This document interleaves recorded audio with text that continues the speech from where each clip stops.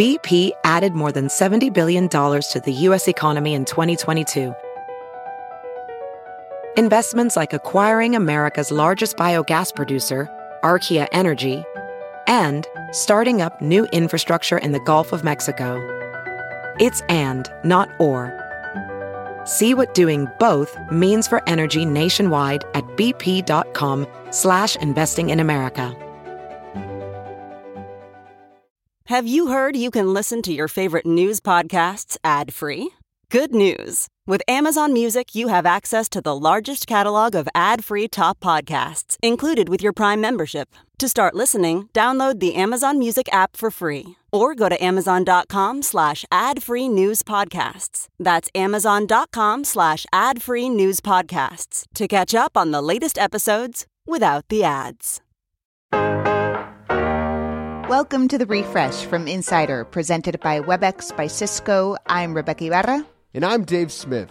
It's Tuesday, June 21st, and we're bringing you real-time news, fresh like live radio, but on demand like podcasts. Here's the latest.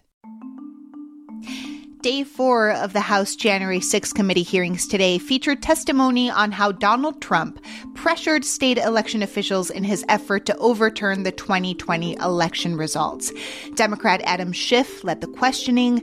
Among those testifying were Arizona's House Speaker, Republican Rusty Bowers, and from Georgia, we had Gabe Sterling, the Chief Operating Officer for the Secretary of State, and Secretary of State Brad Raffensperger. He's the one who Trump asked to find those 11,000 extra votes.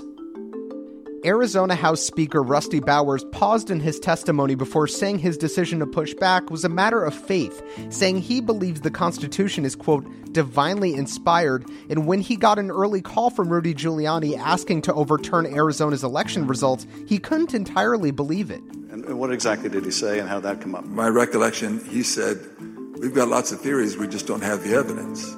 And I don't know if that was a gaffe or maybe he didn't think through what he said, but both myself and others in my group, the three in my group and my council, both remembered that specifically, and afterwards we kind of laughed about it. In December 2020, Georgia elections official Gabriel Sterling held a press conference calling on Donald Trump to stop lying about a stolen election out of fear people would get killed. This came after Sterling saw threatening tweets aimed at a contractor with Dominion Voting Systems, which produces voting machines and software. You committed treason.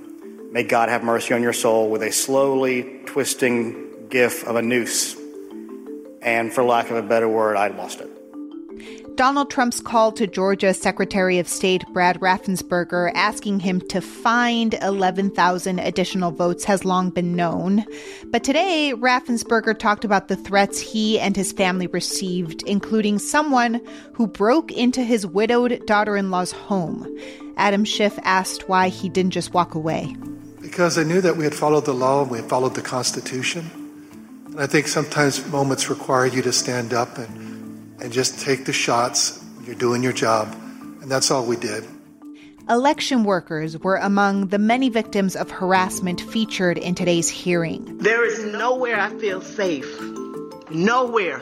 Ruby Freeman, who goes by the name Lady Ruby, was an election worker in Fulton County, Georgia during the 2020 election and was seen on a video that, according to the Trump campaign, showed her bringing in 18,000 fake votes for Joe Biden. Do you know how it feels to have the President of the United States to target you?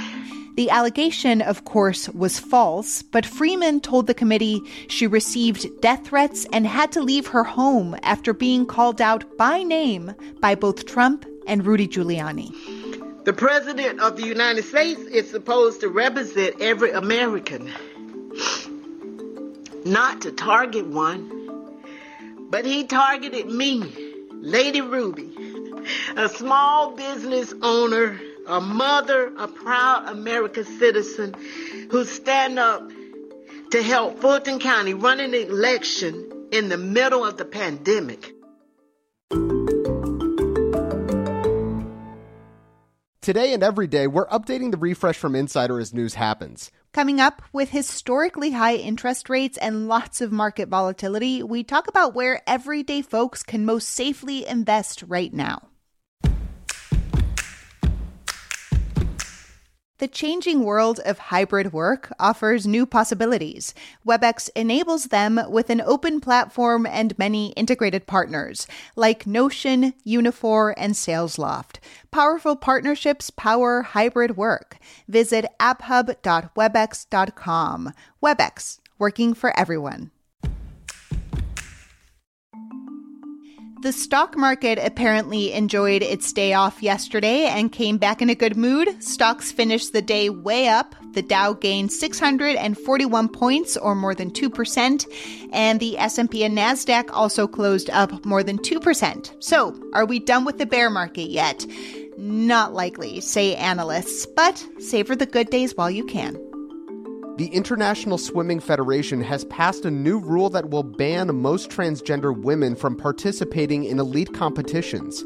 The new policy says they'll only be able to compete if they transitioned before 12 years old. That excludes most transgender women because many don't start the transition process until adulthood, according to Cedars-Sinai.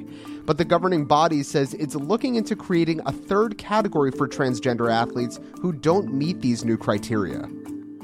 Elon Musk's daughter wants to legally change her name. The 18-year-old wants to confirm her gender identity. She is transgender. And while she's at it, drop the Musk family name. She tells Reuters that she doesn't want to be associated with her father in, quote, any way, shape, or form. The Tesla CEO has mocked gender pronouns in the past.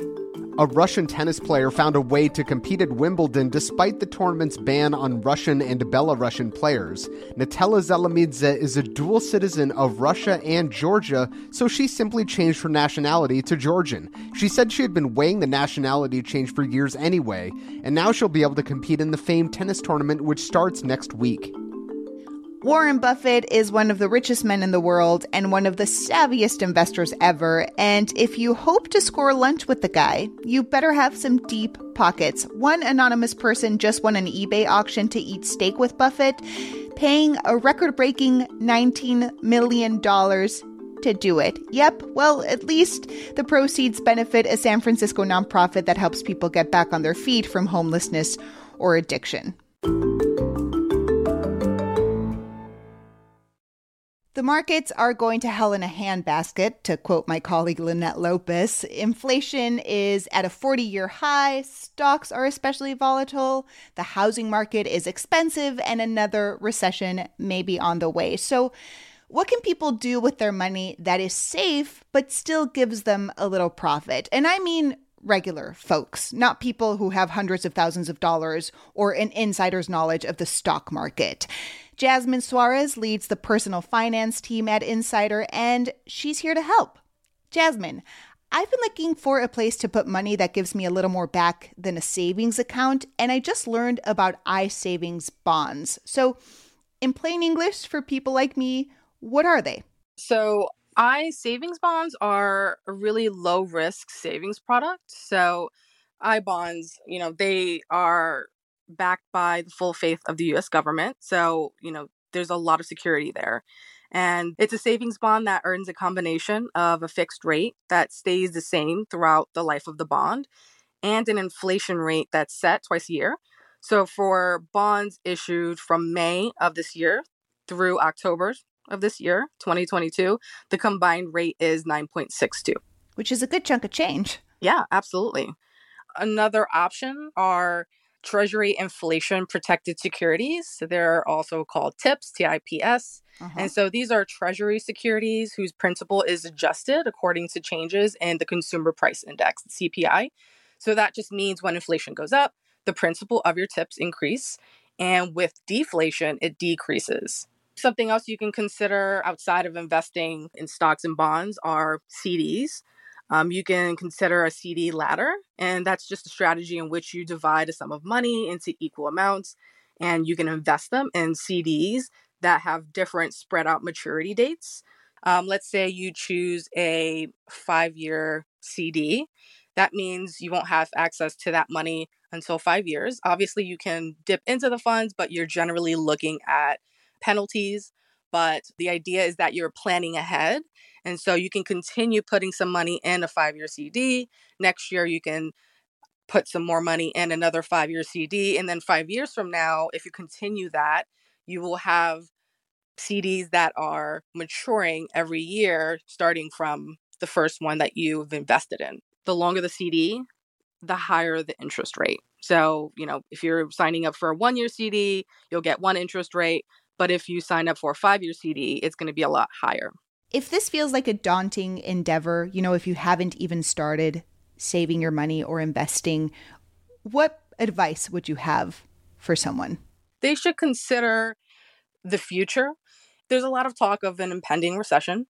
So that's definitely something to think about. So if you're going to be investing, which you totally can do, don't panic sell anything. If anything, you can reallocate your assets in your portfolio. And as I mentioned before, you can consider bonds. They tend to be really safe or safer than other assets. And I would say start small, start with a small amount of money that they are okay with letting go, because with any investment comes risk, of course. Just start with, $50 if that's something you're comfortable with, and do a lot of research into what you're investing. Is this something that has long-term gains? Is this something that historically has done well during a recession? Jasmine, thanks for chatting with me. Thanks for having me. Jasmine Suarez is a personal finance editor at Insider. Make sure to follow The Refresh from Insider on Apple Podcasts, Spotify, or wherever you listen to podcasts. And please leave a rating and review. It helps other people discover the show. You can also just tell your smart speaker to play the Refresh from Insider podcast. I'm Dave Smith. And I'm Rebecca Ibarra. Talk to you soon.